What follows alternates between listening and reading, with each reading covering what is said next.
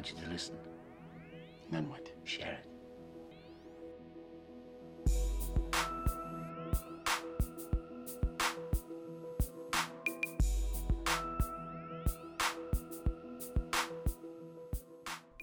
The Melbourne Youth and Social Workers Group and the Knowledge on Tick podcast would like to acknowledge the traditional owners of this land, the Boonwurrung and Wurundjeri people, their elders past and present. We would like to acknowledge and pay respects to the land, her children and our families. We would like all of us to show respect for each other, Mother Nature and the creatures on the land and the sea. Hey everyone, the Melbourne Youth and Social Work Facebook group would like to welcome you to the Knowledge on Tick podcast. We are Josh and Nat and we will be your co-hosts for the potty.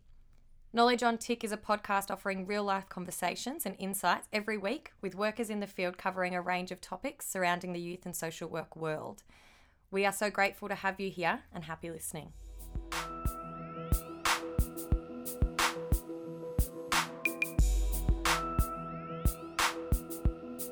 Back to another episode of Knowledge on Tick. Before we get started today, we wanted to have a quick chat about Project Rocket. Today we'll be joined by the lovely Jade from Project Rocket. Project Rocket is an Australian youth-driven movement against bullying, hate and prejudice. The Project Rocket team delivers in-school workshops right across Australia, supporting young people to stand up and find their voice. One of the things that I like about Project Rocket is the content and interactive social media platforms that they have, including Trivia Tuesdays, hot tips on a range of subjects and youth-friendly resources. If you want to check them out, you can find them at www.projectrocket.com.au or on any socials with the handle Project Rocket. Cheers, guys. Welcome back to another episode of Knowledge on Tick. I am Josh. And I'm Nat. And this week we're joined by Jade. Hi, my name is Jade. I'm the team coordinator at Project Rocket, which means that every day I get to go out to schools and see students and speak to them about anti-cyberbullying and leadership and all that fun stuff. And I also get to do that online as well. So basically I have the best job ever. I love it. I will say that. Such a positive outlook on it. I was actually wondering, because I was stalking the Instagram today, and I saw some. I actually laughed when I saw you because I was like, "Oh, I was just looking at a picture of you." But yeah, I was going to ask you about the virtual stuff, but we can get into that a little bit with COVID and how that impacted. And Yep. Yeah, for sure. Well, we start all of our podcasts off with 5 questions. Yep. So the first one is, what was your first ever job? My first ever job was a sales assistant at Priceline, good old Priceline. I was there for a fair few years and then I left to study in America. So yeah, pretty good job. I also love that too. Also the best job ever for a while. So I think working at Priceline would be cool, but I like that you just slipped in there that you moved to America to study. did I do that subtly enough? Yeah. Where did you study in America? I studied in Chico, California, so really North California, which was an amazing little area. I always say little, it's not that little, but yeah, it was incredible. That's Loved awesome. It. That's so cool. Actually, the reason I got so excited then was I was reading something earlier about on social media about a girl that went over to study in the States and do uni over there, and I was like, oh, I've never really thought of it like that, because of course we can go to the States and study, but yeah. How long were you there for? I did 6 months. Unfortunately, I couldn't afford a year. That's what happens. But yeah, no, 6 months over there and it was incredible. Yeah. That's really cool. Is that part of California, I'm going to just like ask the classic questions, is that like similar to the vibe that you would see on the OC? Like, is it that kind of, you near the beach or? Not at all. Oh, no. No, so yeah, we're like, it was like above, San Francisco, Sacramento. Like a horticultural kind of town bit. So yeah, a lot of countryside, a lot of hikes, amazing places and things like that. So I did go down to LA a little bit though in those kind of areas, but definitely wasn't living on the beach. Yeah. On Santa Monica Boulevard. No, but I did go there and walk along it and sung all the songs that are related to it, and it was great. That's all you need to do, right? Exactly. Just the tokenistic stuff. Awesome. The next one is, if you were a WWE wrestler, what would be your walkout song? It's actually a great question, because at Project Rocket, we actually do a thing called Show and Tell, which is we tell like a 5-minute little skit about ourselves. And my story that I told to hundreds and thousands of students, even though I was always so embarrassed about it, was the fact that I met John Cena when I was a kid. I was a huge WWE fan. I had all the merch, I had all the exciting stuff. And yeah, I got to meet John Cena and it was pretty incredible. I took a photo with him. My dad jumped in and ruined the photo, so he got photoshopped out pretty quickly. And that's the photo I show to so many students, even though it's completely embarrassing. So I feel like I'm going to have to say the John Cena theme song just purely for that reason. Yeah. Is That's that so cool. what is the John Cena theme song? Has he got his own piece of music that he comes out to? He sure does. He like raps and sings, and I probably still know it word by word. I'm not gonna lie, I was listening to it in the car before I got here. It was like a little amp up. But I'm gonna spare everyone listening and not sing it for you. But I'm gonna pick that for that reason. Yeah, I just thought then, I was like, I could look it up, but then we'll probably get like copyright issues for playing it or something on the podcast. That's true. I love that. I read it, and I don't know if it's true. It's probably true, but that John Cena has fulfilled more Make-A-Wish wishes than any other celebrity. Like he's done, I think, was it 200 or 400? Like fulfilled 200 or 400 wishes. Yeah. Wow, that's cool. Yeah, pretty cool. I mean, he seems like a nice guy. Sure, he'd do that. Yeah. Yeah. I love when he like pops up in movies as like a guest appearance. I always like that. Well, he's in that movie with Rose Byrne where he plays the dad. It's Parenthood or something where he's the dad. You've probably seen all of his the movies. prom one, something like that. Yeah. But he's like a real like softie. Yeah. Yeah, can't handle like that his kid's growing up, he's crying all the time. Meanwhile, he's like 6, whatever, just absolutely jacked. Yeah. But just like crying all the time. And I never realised how huge he was. a big man. Yeah. From Massive. Well, yeah, you met him, right? That would have been like... Yeah. He was sitting on a seat the entire time, and even standing next to him, I was like, your arm is the size of like my entire body. Like you're huge, very intimidating. And that's probably why I'm standing like, 5 feet away from him and like really nervous in the photo. But he's very lovely. Yeah. Oh, that's really lovely to hear. I like when people meet celebrities and they're genuinely just authentic people. I really like that. Yeah. If you had to change careers, what would you do? Oh, goodness. I think I'm in the realm of what I want to do. So working with young people has always been a goal of mine. I'm going to give you 2 really random answers, one that's more practical and one that's like, I'll never do it. Sure. One of them is I do want to work in youth corrections and work with young people that have been in the system. I think that would be absolutely amazing. And then my second one would be a YouTuber. I just feel like they have such cool lives. I watch so much YouTube, but I could not do it. But it would be incredible. And I'm sure I would make a lot of content. But yeah, that would be my like random job if I could have any job in the world. You're right, because it does seem, when people do vlogs of their day, it just seems like they're just chilling. Went down, at like 7, did a workout, went and got like a matcha smoothie bowl. Like it just seems really chill. I'm at my desk like writing notes. So yeah, that would be cool. I love it. Relaxed lifestyle. I realise that's me. Sorry, we switched it up and I'm getting confused now. Oh, sorry. Dodgy, Josh. That's fine. Can you tell us about a time at work that you've made a mistake and what you learnt from it? Oh, when wasn't it? No, I'm kidding. I think, I can't think of any massive mistakes that I've ever made, but I would say there's just lots of little things that you always turn back on and you're like, why did I do that? Or why did I say that? Or, and I think in particular in my role as like presenting in schools, I think there's always times where there's been a student that's maybe challenged me or they've come out with something that I just did not expect to hear from someone, and your responses are always something that I'm like, oh, I need to work on that for next time. One of the great parts is that makes our job so real because we are caught off guard and we do have those moments. But yeah, definitely things like that. I always look back on them and wish I'd changed it. The only other one I would say is when I worked at Priceline, and I used to tell everyone to use coconut oil as a makeup remover until a lady came in and she wasn't very happy and thought that didn't work. So I learnt my lesson that day to not tell anyone about my secrets. So yeah, that was probably one of the other ones where I was like, oh no, I still think about it to this day, however many years ago.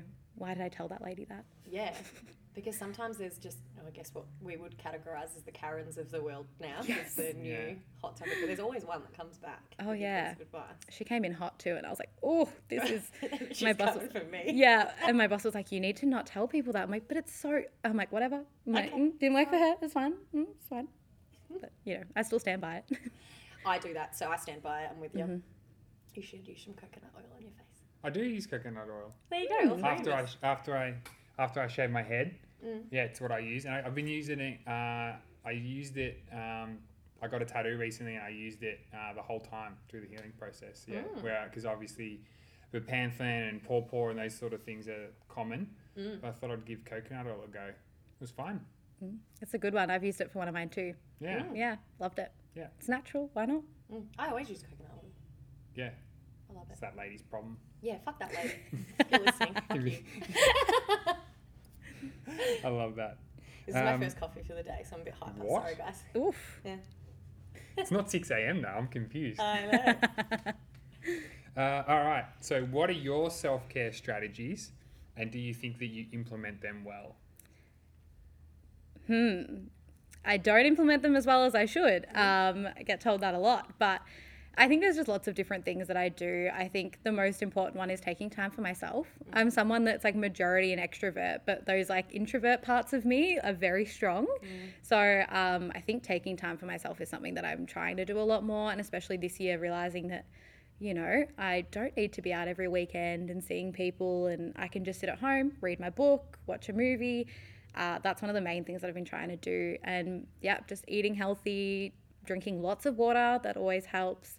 But yeah, I think, and also just talking about things. I'm a big talker, as you'll find out in this podcast. Love a chat.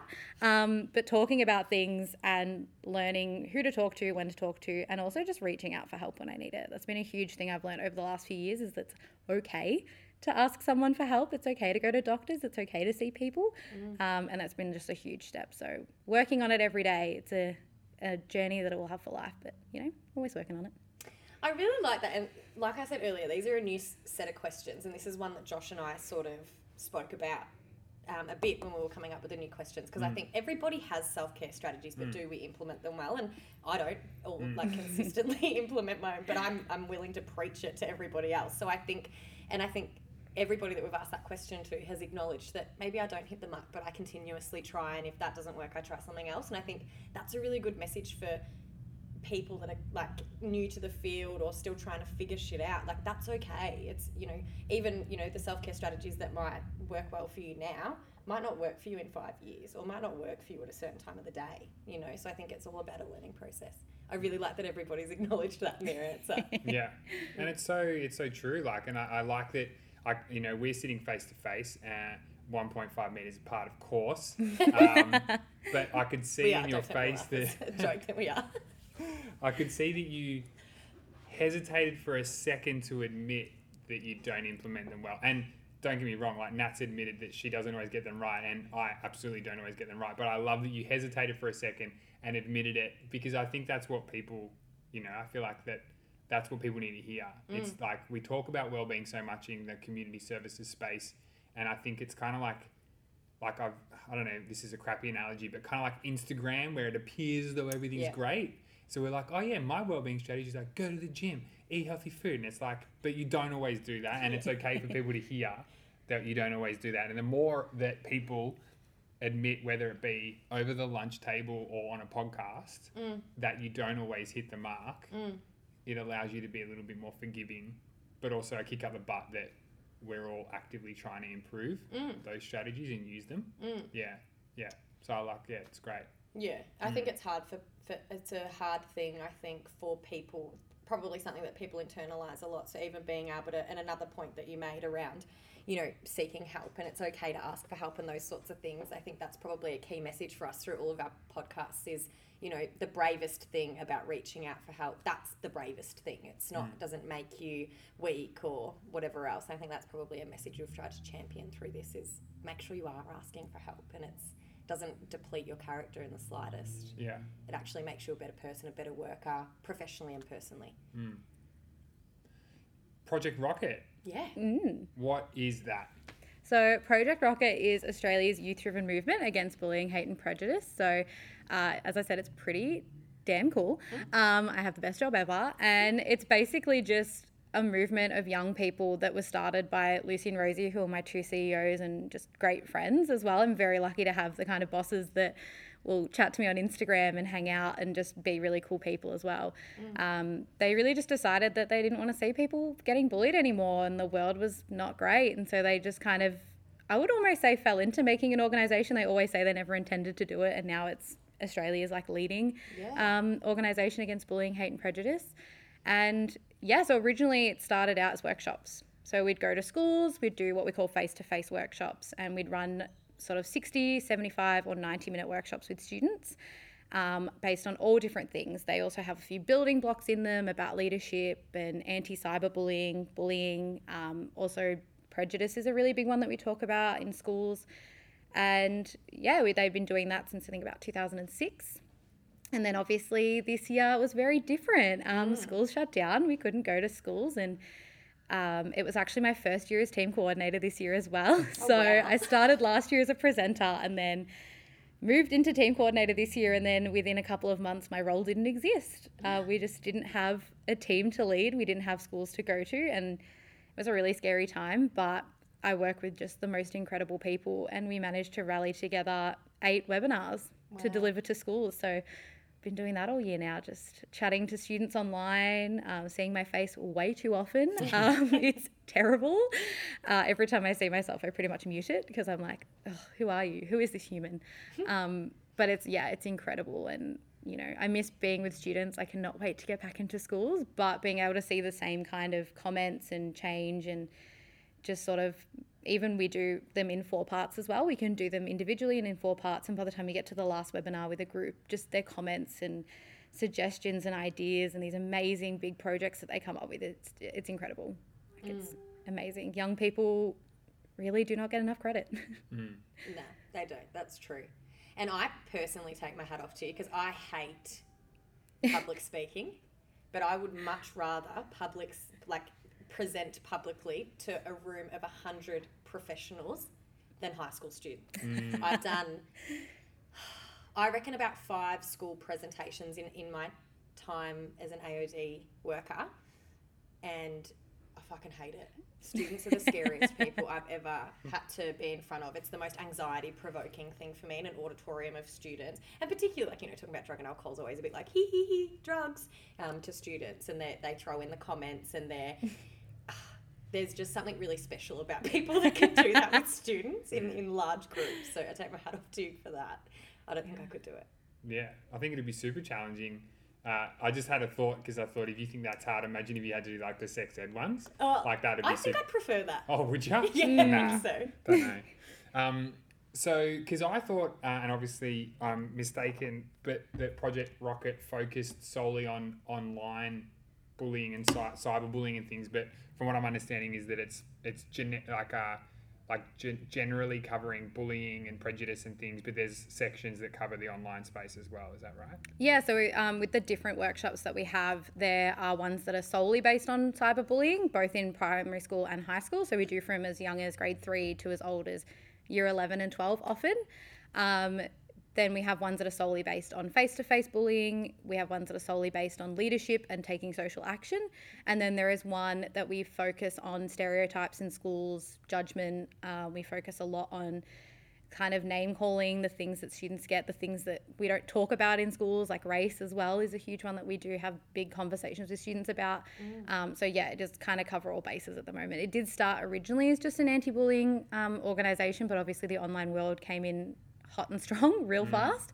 So they adapted our content for that. And then obviously we'd think that social action and leadership, you know, comes hand in hand to that as well, because it really is a social action, and it takes a lot of leadership to actually stand up in a moment and, you know, stand up for what you believe in and stand up against bullying and cyberbullying. So. And I like that it's got the cyberbullying content, because I think about when I was in high school, there's definitely people being bullied. Like, that's happened for years. But often something I think about now is the social media platforms that we have now. I think, you know, it was fucking MySpace in my years. But, you know, you've got Facebook, MySpace. I don't think anyone really uses MySpace anymore, but it's still there. Facebook, Instagram, Snapchat. Like, there's so many online platforms where young people don't get to disconnect as well, I guess, or as much as they used to. You know, I think of dial-up internet and all that sort of stuff. It's everybody's at your fingertips now, and if that can sort of follow you throughout your whole day, it's not like, oh, I'm leaving school now, the bully's gone home, I'm in my own home, in my safe place. You're not. You might not be safe 24 hours a day because you've got access to your phone and social media. So I really like that that's included, because I think it's often not forgotten, but it's just coupled in with bullying, and I feel like bullying face-to-face and cyberbullying can be differentiated. Yeah, definitely. And I think the way, I'm not going to say this anywhere near as well as they say it, but the way they look at it is like online bullying is just face-to-face bullying that's moved online. Like it's just a next step into it. And it's something that I think begun as that and now has continued to just a whole issue in itself. It like can go hand in hand with face-to-face bullying. It can be separately on its own. And I think just having access to so many more people than maybe the 20 people in your classroom just makes it that so much harder to tackle.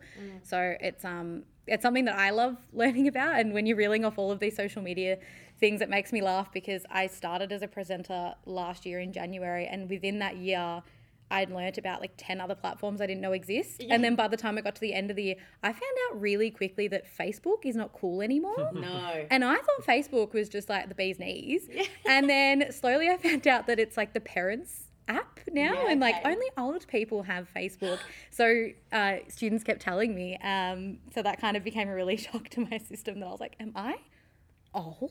Like, I'm not old. Yeah. But yeah, it's so hard to keep up. And the thing that we're finding now is that with these social media platforms that are, you know, like TikTok, for example, that started out so small and has now rapidly grown, I think bigger than even the creators thought it would. They just don't have these strategies in place yet. They don't have the things and the safety precautions that Facebook and Instagram and all these companies that have had years to grow their businesses, they don't have that.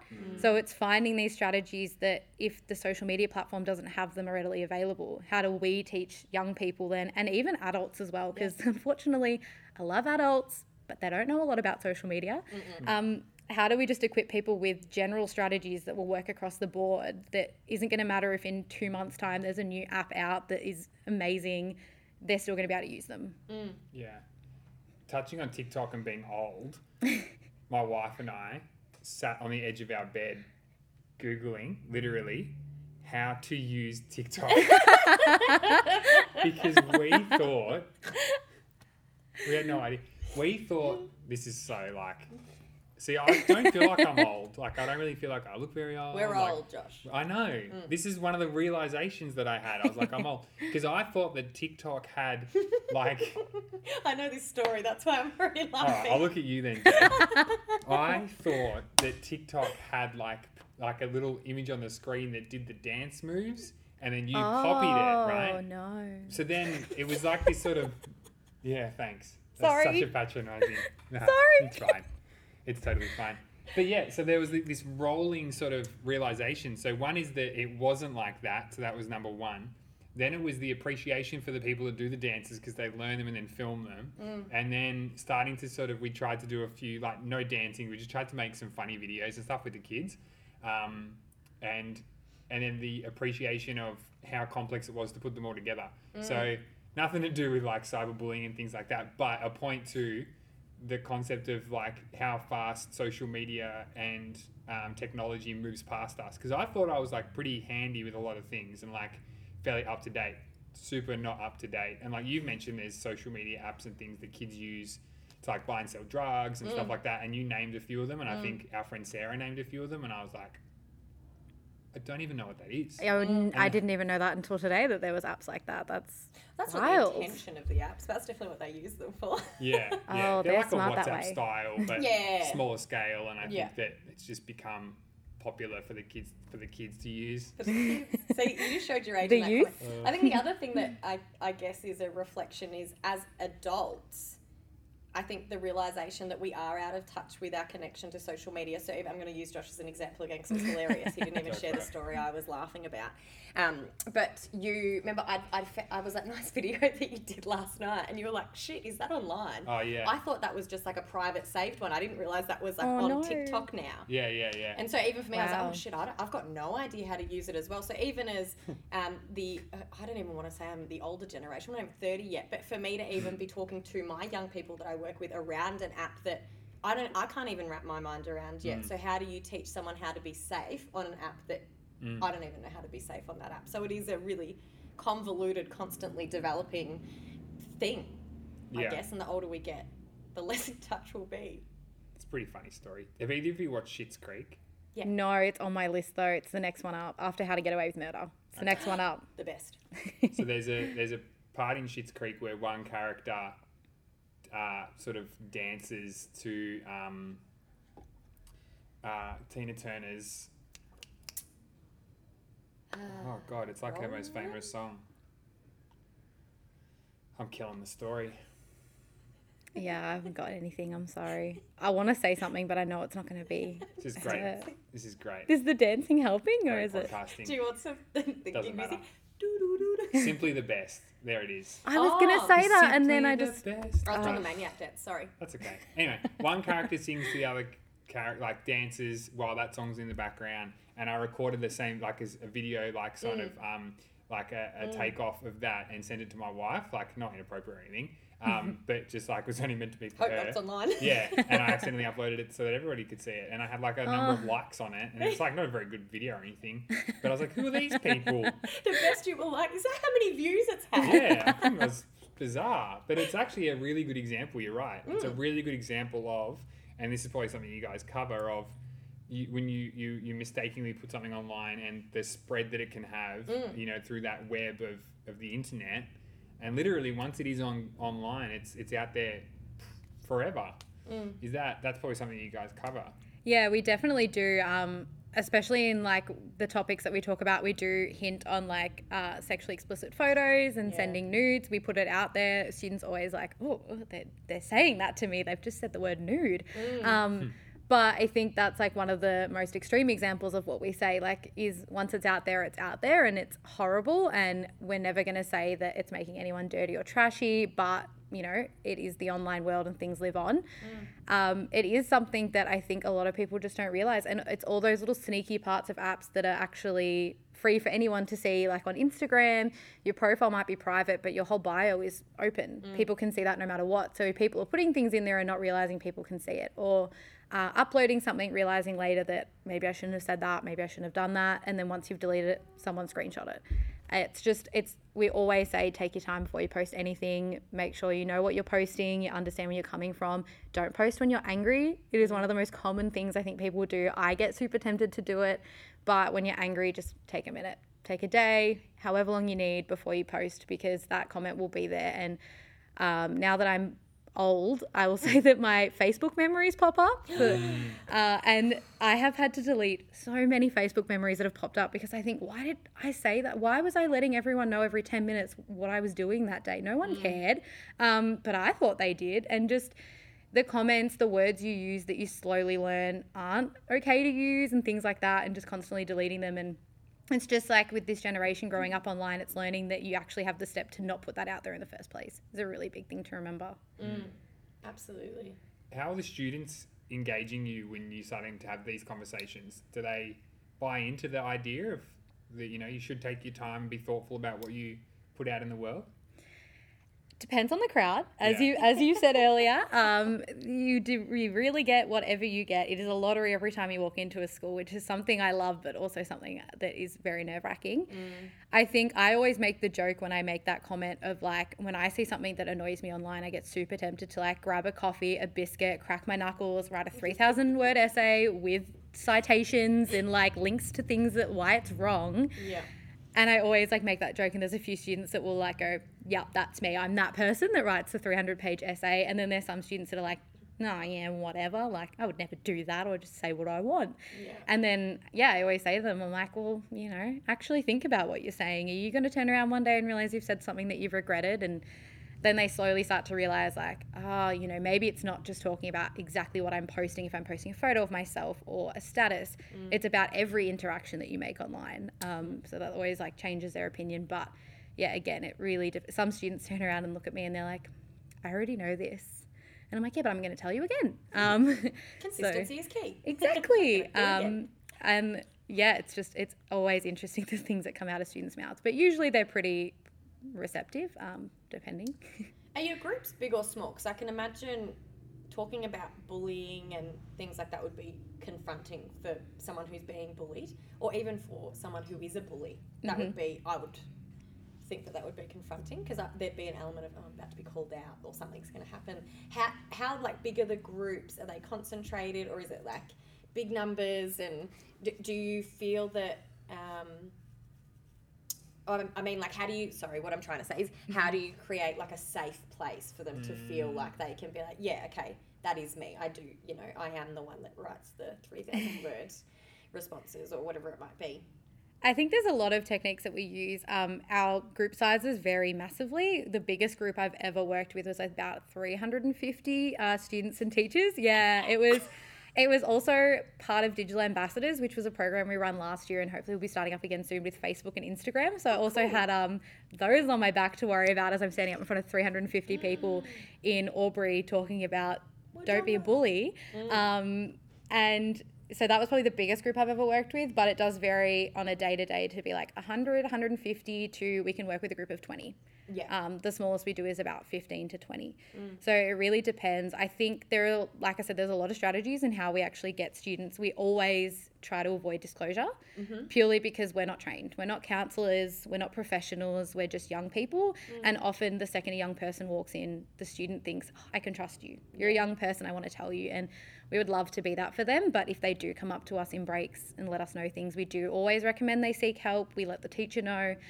But overall, kind of the way we avoid it is if someone is going to stand up and say something in the crowd, you can often kind of vibe what they're about to say. And if they begin to disclose, we'll usually say, hey, we love what you want to say, but we're not going to use any, real life examples. We're going to keep it pretty general. Or we do, little fun activities to actually draw them to realize that they're actually saying what they've done or admitting it. So we do something called Have You Ever, where they kind of get up and run around, and then all of a sudden they turn around and they go, oh, I just admitted that I've called someone a bad name before, and they don't even realize. So not in a way that we ever want to deceive students, but we actually participate in it as well, so that they can turn around and we can say, yeah, actually I ran for that as well. I can fully admit that I've done that, and we are going to make mistakes. We're all human.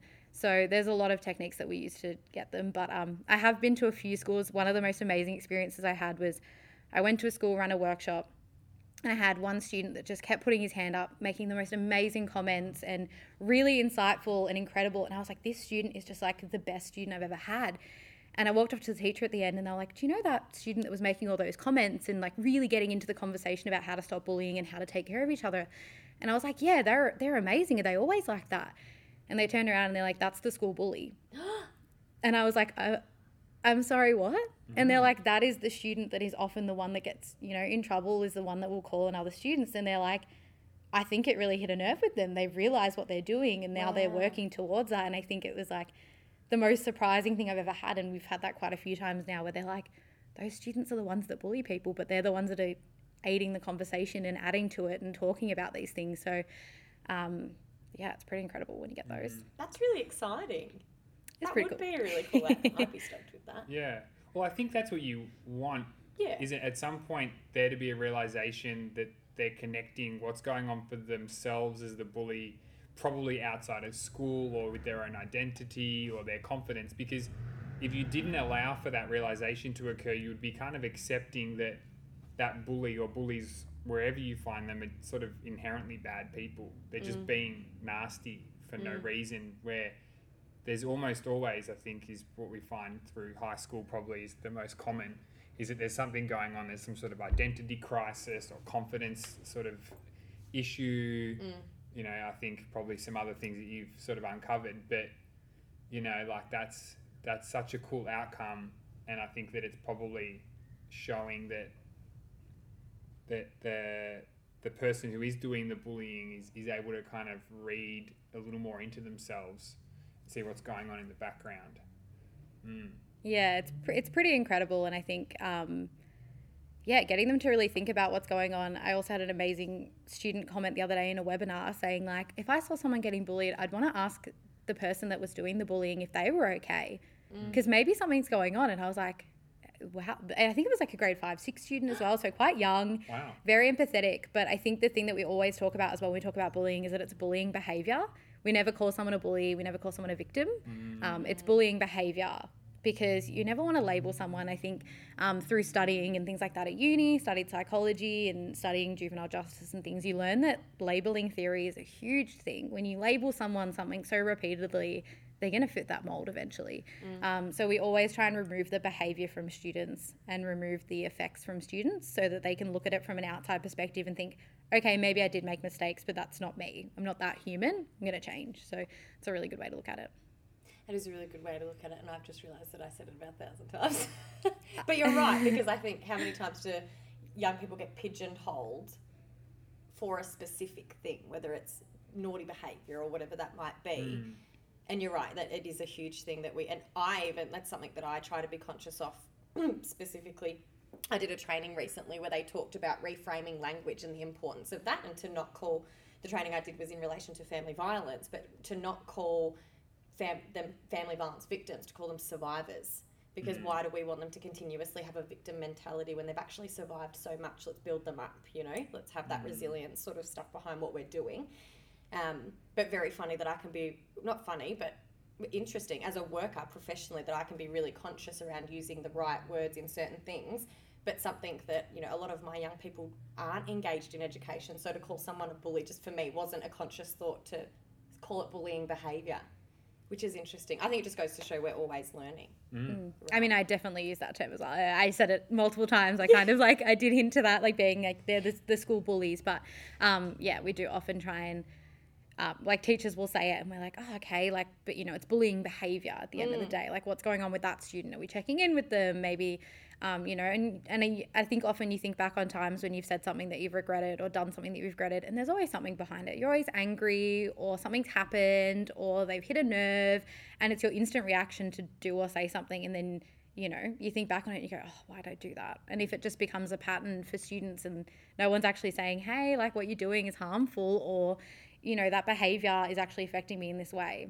they're never going to get that idea that, oh, that's actually not me as a human. This is what I'm doing and I'm not realizing. So, and I think it's something people realize later in life, as you going through your development years, and you can reflect. Even for me, I grew up in a really small town, and was definitely bullied at school, but as an adult have spent time with that person who we've actually had the conversation of, what you did back then actually really hurt me for X, Y, and Z. And they were like, I had no fucking idea that that's how you felt, and I'm so sorry. So I think it's also awesome that that's something younger people are not realising in their 20s now. It's something that these workshops allow them to realise in the moment and in the time when it's happening, and then change can happen sooner, rather than, having a realisation in your 20s and being like, oh, I probably shouldn't have behaved like that in school, or I shouldn't have done that thing in school.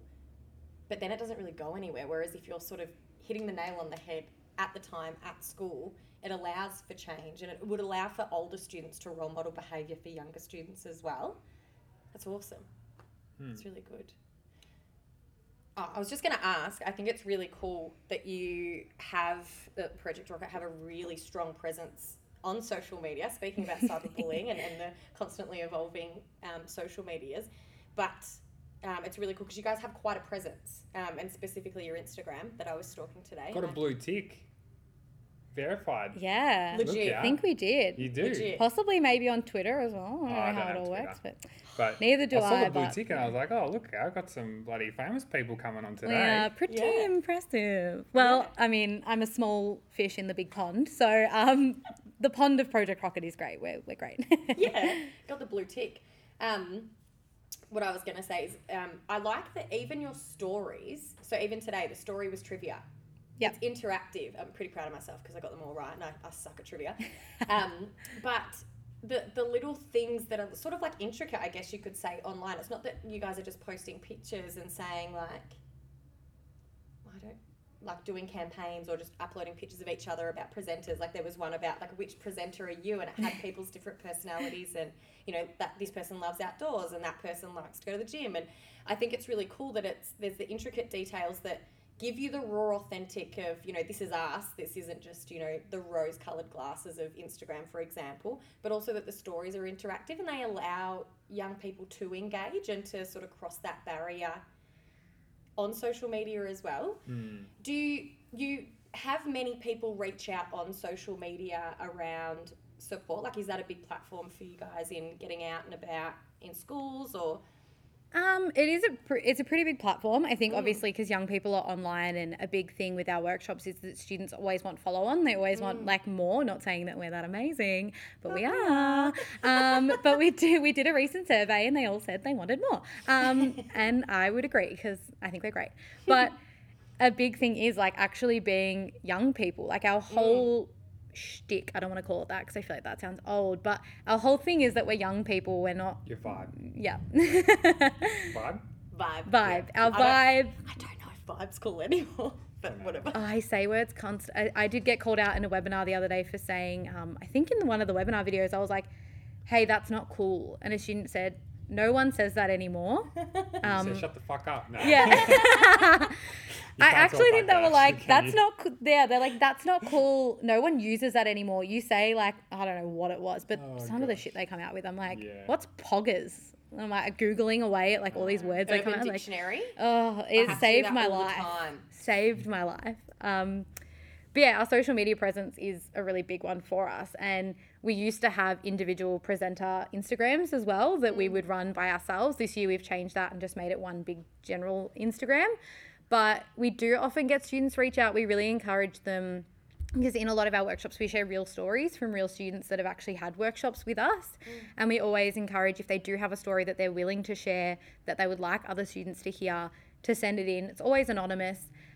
But we do have a lot of times where students might reach out on social media for support. It is really hard because, again, we're not trained to deliver support and it can be really tough. I had a student reach out on my individual Instagram last year to me with a really big story about what had happened to them when they were at school and with their parents and their bullying. And it was a lot for me to take on. I'm not trained to handle that. And I'm lucky enough to have the support of amazing CEOs, and they wrote back the most incredible reply, gave it to this student, and she was really thankful for that. And I said, reach out for some more support. I really encourage it. This reaching out even to me is enough of, you're telling your story, you're clearly moving past it already, but it's incredible. So we do use it to engage young people. We don't always support reaching out through that because we're going to give you, I guess in a way we do, because we're going to give you the tools that you would not often get or look for or immediately Google. So that's a good side of it. But I always love our Instagram, and the Trivia Tuesday is a new one. That's new this year. One of my co-workers, Amal and Tinky, they work on that and they're incredible. I did terribly in the last couple of weeks because I don't get the inside scoop. No one tells me what the answers are. It's just really incredible. Like we, try and do some more Instagram lives and things. I've done one. I did my first one a couple of weeks ago. It was terrifying. I did not realize that when you do an Instagram live, again, showing my age, when you do an Instagram live and you save it into your IGTV or whatever it's called, it automatically uploads a little clip of the start of the video. So there is just a 10-second clip of me just on the laptop trying to figure out how to use Instagram Live, and that's it. That's the trailer. I furiously messaged our social media person and was like, please change it. And they're like, it's out there. And I was like, no. So it's embarrassing for a workshop though. Yeah, it's terrible. It's a great thing to have a lot of social media. But we did that on a Facebook Live once, and we recorded it I don't even remember what we were talking about, and it was pre-COVID. Yeah.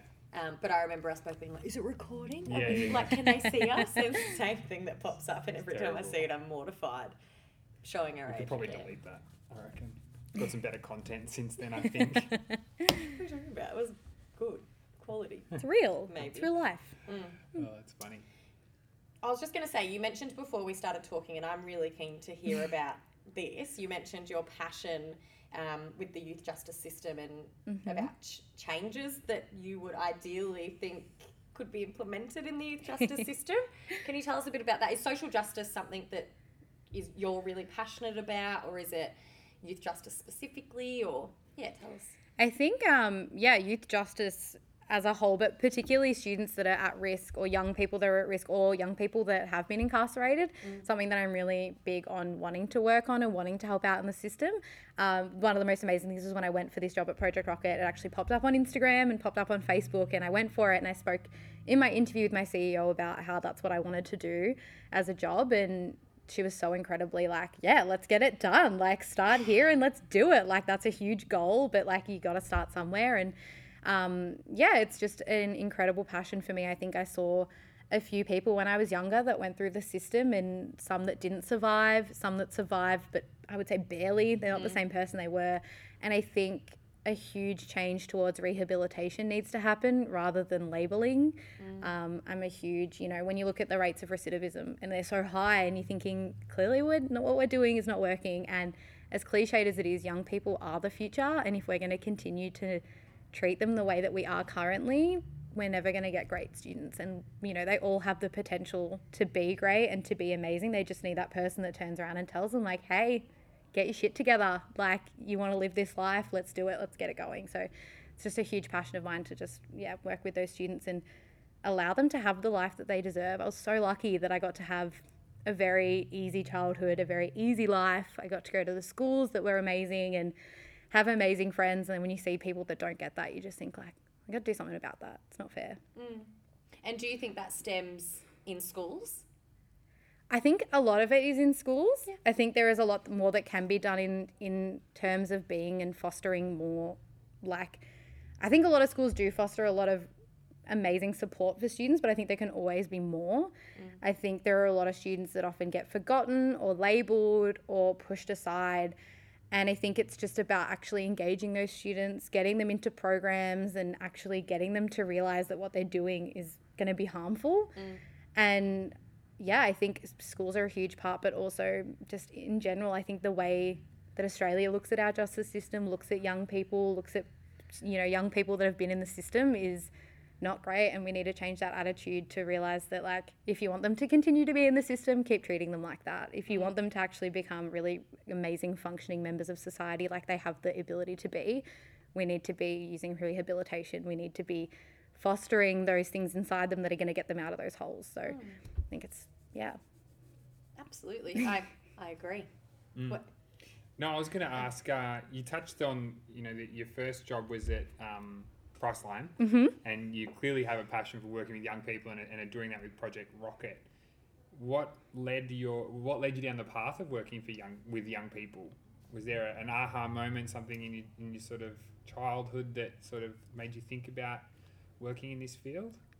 I don't know if there was exactly an aha moment. I guess there kind of was. There was when I was younger. I'm not going to get too deep, but kind of deep here. When you're comfortable. When I was younger, when I started in Year 7, there was a guy who used to catch my bus, and my brother coached him in basketball, and he was that student that everyone was scared of. Him and his friend, they kind of had that rep as like the bullies, the mean guys, the kids that would pick on you. And one of my brothers who was coaching him kind of saw the side of that student that was like, you know what, you're actually hurting and you're, also in turn getting bullied for things that you don't even realize, and kind of took him under his wing and really just supported this student. And I remember my first day on the bus in Year 7, he walked up to the window and I was so scared, and he knew my mum and he looked at my mum and he said, if anyone fucks with that kid, I will deal with it. And I was like, oh my goodness, what is happening? And he's like, obviously I'm not going to do anything bad. But he was like, I will be looking out for, it's the little sister of Michael. I will be looking out for her. She will always be safe when I'm around. And I just thought, amazing, this student is, and he was in the foster system. He was actually being fostered by a teacher at my school and was having, loving family, really supportive in there. Then one day he got given the option to go into self-care and be in his own housing. I think it was group housing, and he chose to go there. And I still remember one day I was at my cousin's house, and one of my cousins is a policeman, and he called my brother to be like, hey, so-and-so is missing. Do you know where he is? And I remember everyone being like, no, we haven't heard from him. It was kind of like we were searching out, trying to find where this student had gone, what happened to him. And we found out about 24 hours later that he had stolen a car and he died. He had an accident and he passed away. And I remember my brother being so distraught and heartbroken. And I remember my mum telling me about going to the funeral and seeing this other kid that was the toughest kid in school break down, completely lost it. He lost his best friend, lost his everything.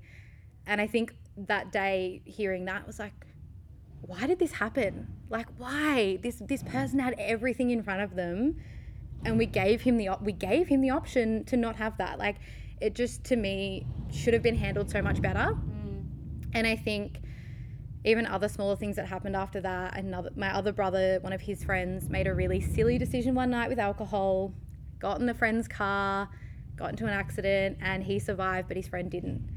And he ran away and he did jail time for it, and he came out and he was never the same again. Yeah. He changed completely. And I remember growing up with that person, and they were just the loveliest human. They were the most amazing, loving, caring person. And then to hear that they aren't that person anymore, and like my brother's like, I never see him. When I see him, he's so cut off. And I remember like as a young person seeing that happen to the people around me and seeing the effect it had on the people that I loved. I was like, why are we doing this? Why are we continually letting these things happen? Like, obviously they've both made mistakes. Like, I'm not going to say that what they did was amazing, but we have the ability to turn that around, and they have the ability to turn around, but we're not giving it to them. So I think those were the two sort of moments that sat with me that I was like, you know what?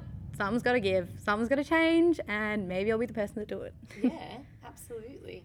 And you're right. I think there's a lot of decisions or actions or behaviours that young people engage with. You know, I think some of the shit that I did when I was younger, it was stupid. But, you know, I'm lucky enough that I had good support systems around me, you know, and I get to do the work I do, and probably quite similar to you is why I do the work that we do.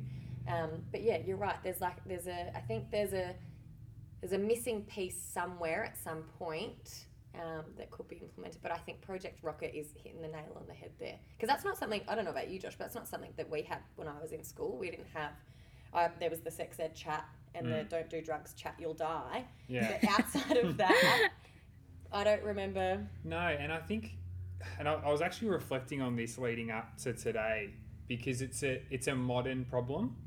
Like it's, you know, I remember, I think I got my first mobile phone and I would have been in like maybe year 9.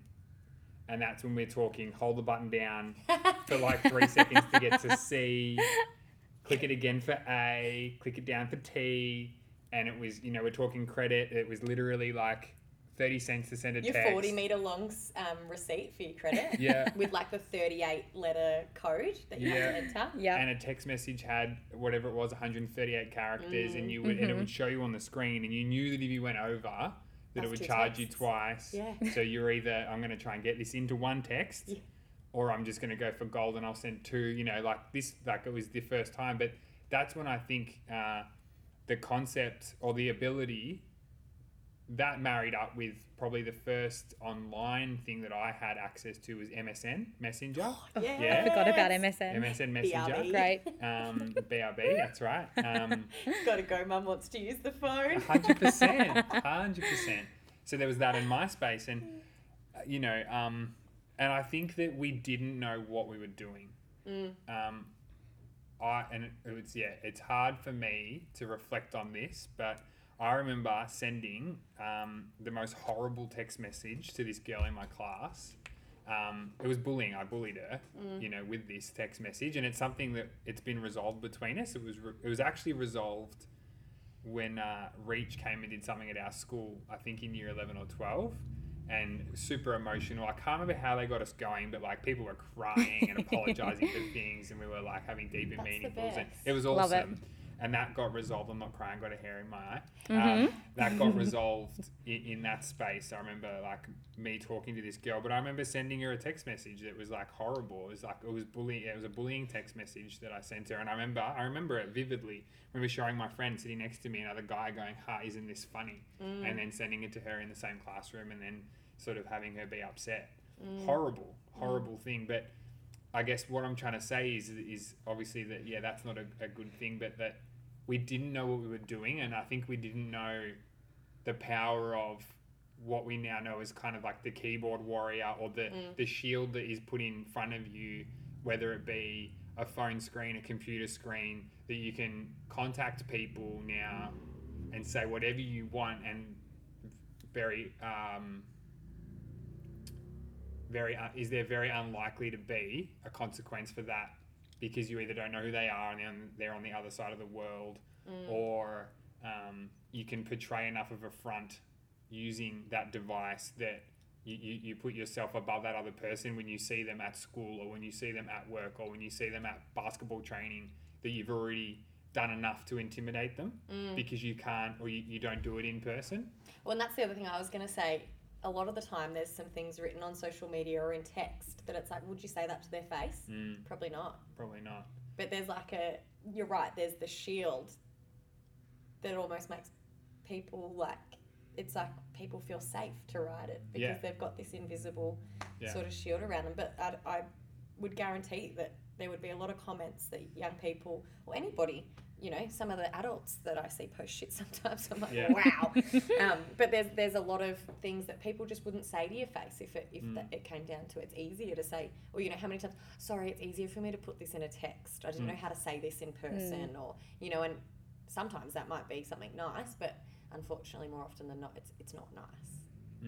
Yeah, I think a really big thing that we say, and it's so true, exactly what you said, that it's so much easier online to hate and to say things that you wouldn't say to someone in person. But then on the flip side, we always say, if it's easier to hate online, it's easier to stand up online then, because that same power that you're using to actually say something nasty because they don't know who you are, or you have a screen in between you can log off after you've said it, you won't see what they say, you can block them.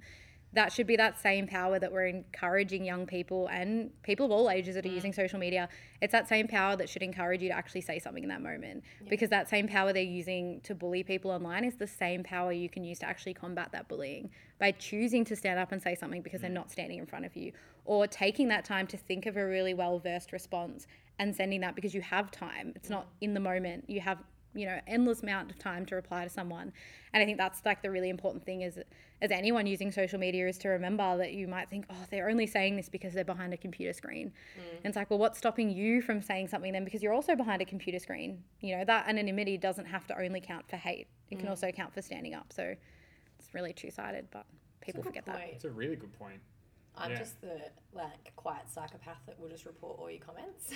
That's me. Like, nah, I fuck love you, the fuck report you, fuck button. you. Yeah. Is that something that you teach young people? Because for me, I feel like that report button, or the convoluted way to get support online, not only for social media but for like heaps of stuff, is really, really frustrating. Is there some teachings around how to report things online through social media, and do you cover that? Yeah, we definitely do. We say like the base two, I think we would say, is like blocking and reporting. Obviously, blocking's incredible. You don't see them, they don't see you. And especially if it's a friend, a lot of the time it can be friends online that are saying negative stuff. If you're blocking them, it's letting them know that you're not hearing it. You don't want to pay attention to it. It's something that you don't need to hear. And then once you've spoken to them, you can unblock them later, which is great. But reporting is something we also really encourage, because that's also, it's anonymous. No one ever knows that you've reported someone. No one knows that you've sent in that request. And often or not, it can actually be really fast depending on what program or platform you're on. I remember sitting at a school once in a break in between a session. We were there all day, I think.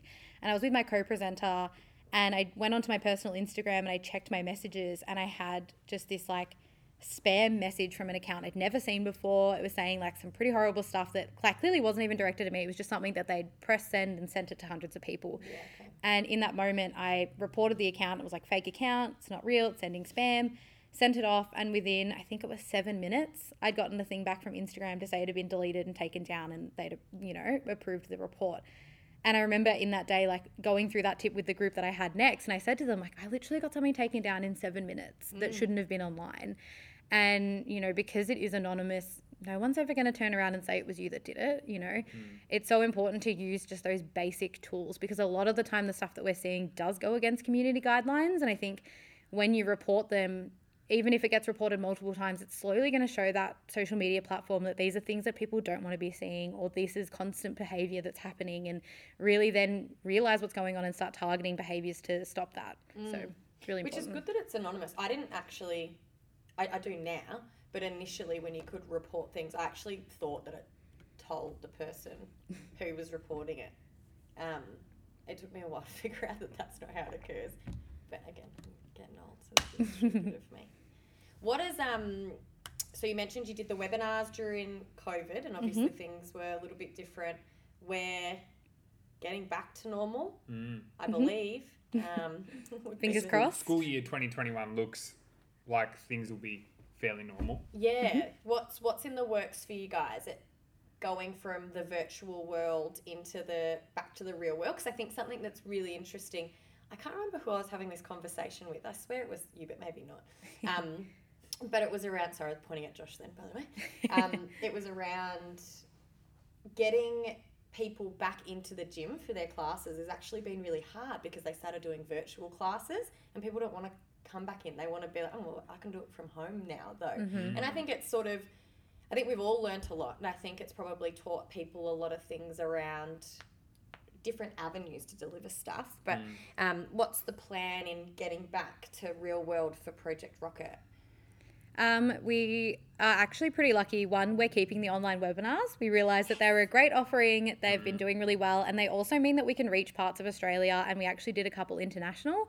So I got to speak to some students in Singapore, which was one of the most incredible experiences ever. That's so cool. So we realised that they're actually a really good offering for schools that maybe don't have the budget to have us out, or are in regional areas that are too hard to get to sometimes.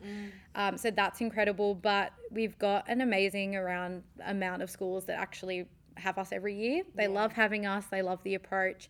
So we've actually got some schools booked in for next year already. I'm very excited to get back to it.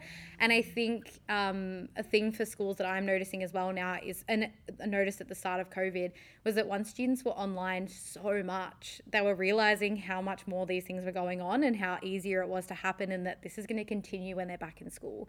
And I think our approach, our webinars are incredible, but the best approach we have is being face-to-face with the student and talking to them and understanding where they're coming from, reading the room and having those real conversations, those things that happen. So yeah, we're actually going to be heading back out into schools. I'm incredibly excited. I have missed being around students. It's even the funny stuff they say, to speaking about being old. I had a student one time in a conversation turn around and go, I don't know what it was like when you were in school, but it's a little different now. And I was like, ouch, I'm 24. I'm not that old. Like, oh. But I'm just, I'm even more excited, and I'm hoping that they're...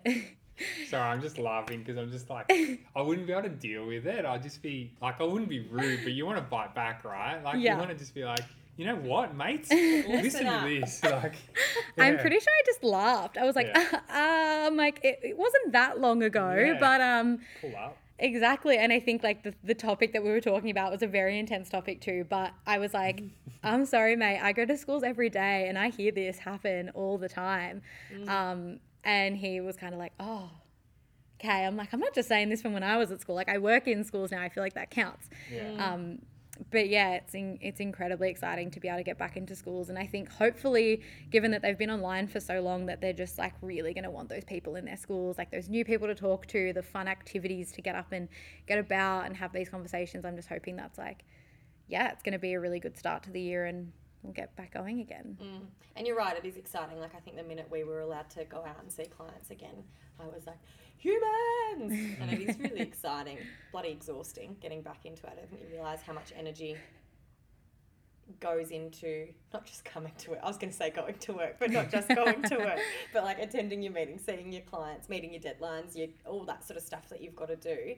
But you just can't beat genuine human connection in person. There's just something about, like you said before, like you've got nonverbal, body language and cues and the conversation. There's just something, like, I think the virtual world was great, and I think we had to adapt because of, what happened, and I think people did phenomenal things in that space, but you just can't replicate meeting with somebody in person or chatting to them in person and having a genuine conversation. Even just being in a room with someone, like I think Josh and I have spoken before, we went months without seeing each other and just worked in the same room. Like, we're working, but just the concept of sharing an office with somebody, obviously social distanced and all of the appropriate things, but it's actually, it's a I don't know how to describe it. You just can't beat it. There's something about even just being in other humans' presences and not being isolated, and you can be autonomous in a role as much as you want, but you just can't beat human connection and being supported by a team.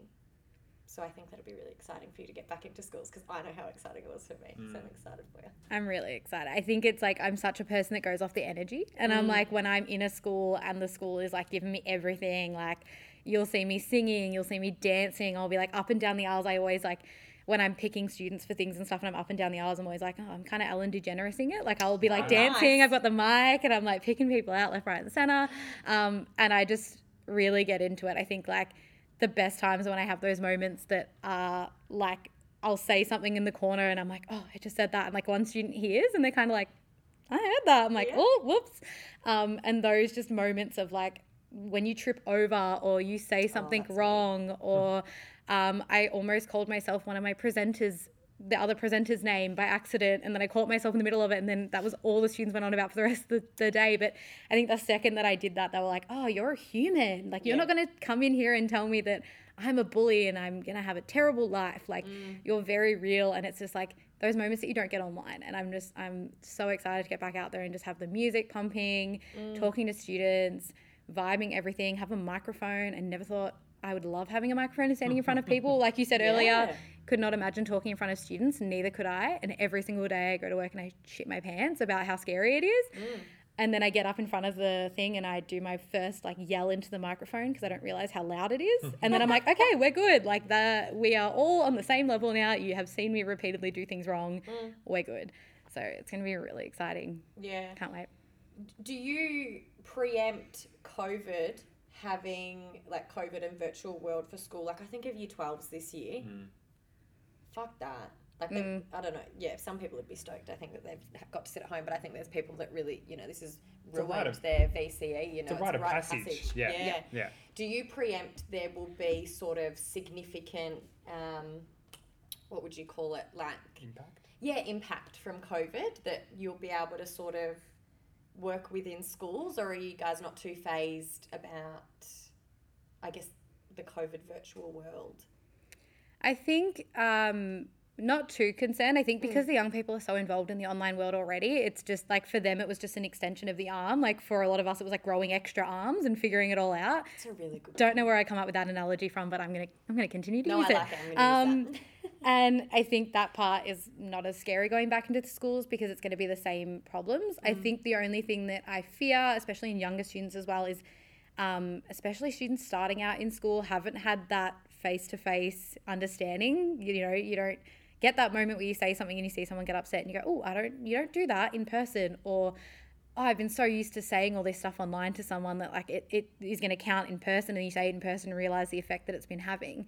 So I think it's those kind of things of getting back to, and I think it's something that everyone is going to be I'm struggling with it now. I'm like, how do I interact as a human in the world now when I got to ask for a coffee and not, you know, like you got to make eye contact, you got to say the right words, you got to not stumble, you can't cough or sneeze, or it's all these things that we're relearning. And I think it's just going to be the same for students. It's just relearning how to be a student again in a classroom where there's other people and you can't swing around on your chair, or you can't say that to a student that you would have said online because you're actually going to see the repercussions and a lot of different things. But I think there's not going to be a huge change. I think it's just the same change that everyone's going to be going through coming out into the real world again. After you've said that, I've just had my own little realisation that the people that are going to struggle the most is going to be us anyway. Going back to normal, it's not going to be young people that use the internet and socials or the virtual world. It'll be the older crew trying to get back to work. And as you were talking about like relearning how to be social, like my favourite thing is to be able to turn off my camera and like eat my lunch or like pull faces at myself, and you can't do that in the real world. So that's an adjustment that I'll have to sort of work on. But I think it'll be the older generation that have learnt to be virtual and getting them back to work that'll be more of the issue, and engaging in sort of real-time human things rather than the young people. Yeah. They're probably just stoked to get back with their mates. Yeah. I love what the program stands for. I can imagine you spend this time together talking. I can imagine you presenting in a school and with a group of people. I think you'd be amazing at it. So thanks for being an awesome representative of the organisation that you work for, and I guess like championing something that's probably under-resourced or under-supported, you know, like we concentrate a lot on like drugs and alcohol and mental health and all those things, which are super relevant. But I think what we need to accept is that things like bullying and prejudice are absolutely a real thing, and and the students that you work with are obviously the younger generation. But I think having such an emphasis on the online space is great. And let's face it, the future is more and more online. And if it's not a problem now, well, it's going to be more of a problem in the future. The more that the life as we live it shifts more and more online. So I think it's awesome. Thanks heaps for joining us today. Thanks for having me. I've had so much fun. Could you let everybody know where they can find your Project Rocket and all of the resources that are available to people? They want to get in contact or look up a bit more about the organisation. 100%. You can check us out. We're Project Rocket on basically every social media platform, but that's Rocket, which is with an IT. So ROCKIT as in rock it, as we always say. So Project Rocket, yeah, we've got a YouTube series as well, which is amazing, a partnership with YouTube and Google, and stay tuned, might be my face online sometime soon that you might be seeing on those platforms. But yeah, Facebook, Instagram are the best places to follow us. Twitter, we have a massive presence as well.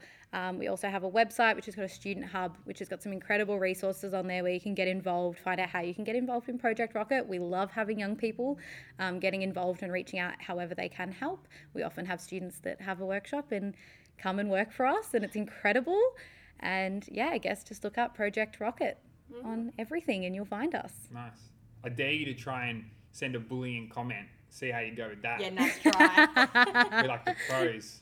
I wish this was on video because I want just- people yeah. to see what you I'm do. doing like the It's like you walking the- into a studio and sassy being like, click. yo, yo, yo, what's up?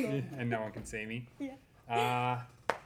The on the spot question. On the spot question, and I need to write this down or something, so I keep forgetting. But Okay. That's why we've If got you- co-hosts. yeah, if you had any words of wisdom or pieces of advice for either new people in the field wanting to change career direction, and I normally say that, but also maybe there's young people that listen as well that Hope so. that are intrigued. You know, I've had thousands of young people that want to do youth work or something like that. But if you had any pieces of advice or your own little ethos that you would like to share with people. I think the most important thing is just getting out there and finding those places. The thing that got me into a lot of youth work was volunteering at Marooned Youth Services. It was an incredible experience. I owe a lot to my boss from there. He's my mentor now, Brian. He's amazing. I'm sure he'll listen to this. So shout out to Brian for getting me my job and continuing to give me amazing opportunities. Thank you, Brian. Exactly. Absolutely. He's We need more Brians in a the world. legend. And just continue looking. I think the best thing is to be checking social medias, checking in with your school, and just looking for those opportunities. I mean, if I hadn't volunteered at Marooned Youth Services, I probably would never have found Project Rocket. If I wasn't looking at youth things, I would have never found Project Rocket. And now being in Project Rocket, I found so many more incredible experiences. It's just about looking and searching. And I think another thing to think about as well is every movement starts with one person that is just really, really passionate. And that person could be like, there is nothing stopping you from creating an organization, starting something in your school, or being that voice that other people want to hear. Like if you're passionate about something, guaranteed there are hundreds of people that are passionate about it too. You just got to go out and find them. So keep searching, don't give up, and just be as vocal as you want to be. It's every little part counts and every little person is important. So yeah. Oh, I love that. Love that. Yeah. And it's so true because how many people are like, I'm just one person. I'm not going to make a difference. But I liked that. Every social movement started with one person. Have a look at history. That's how it works. Thank you so much for joining us today. Thank you for having me. It's been awesome. Thank you. It's lovely to meet you too. It was nice to meet you both as well, seeing humans and having fun. Yeah, and connecting. It's great. Thanks for listening to another episode of Knowledge on Tick. Please like and share the podcast, invite your friends and colleagues into the group, and get in touch if there are any guest speakers you'd like to hear from or any topics you'd like covered. Take care and enjoy your week.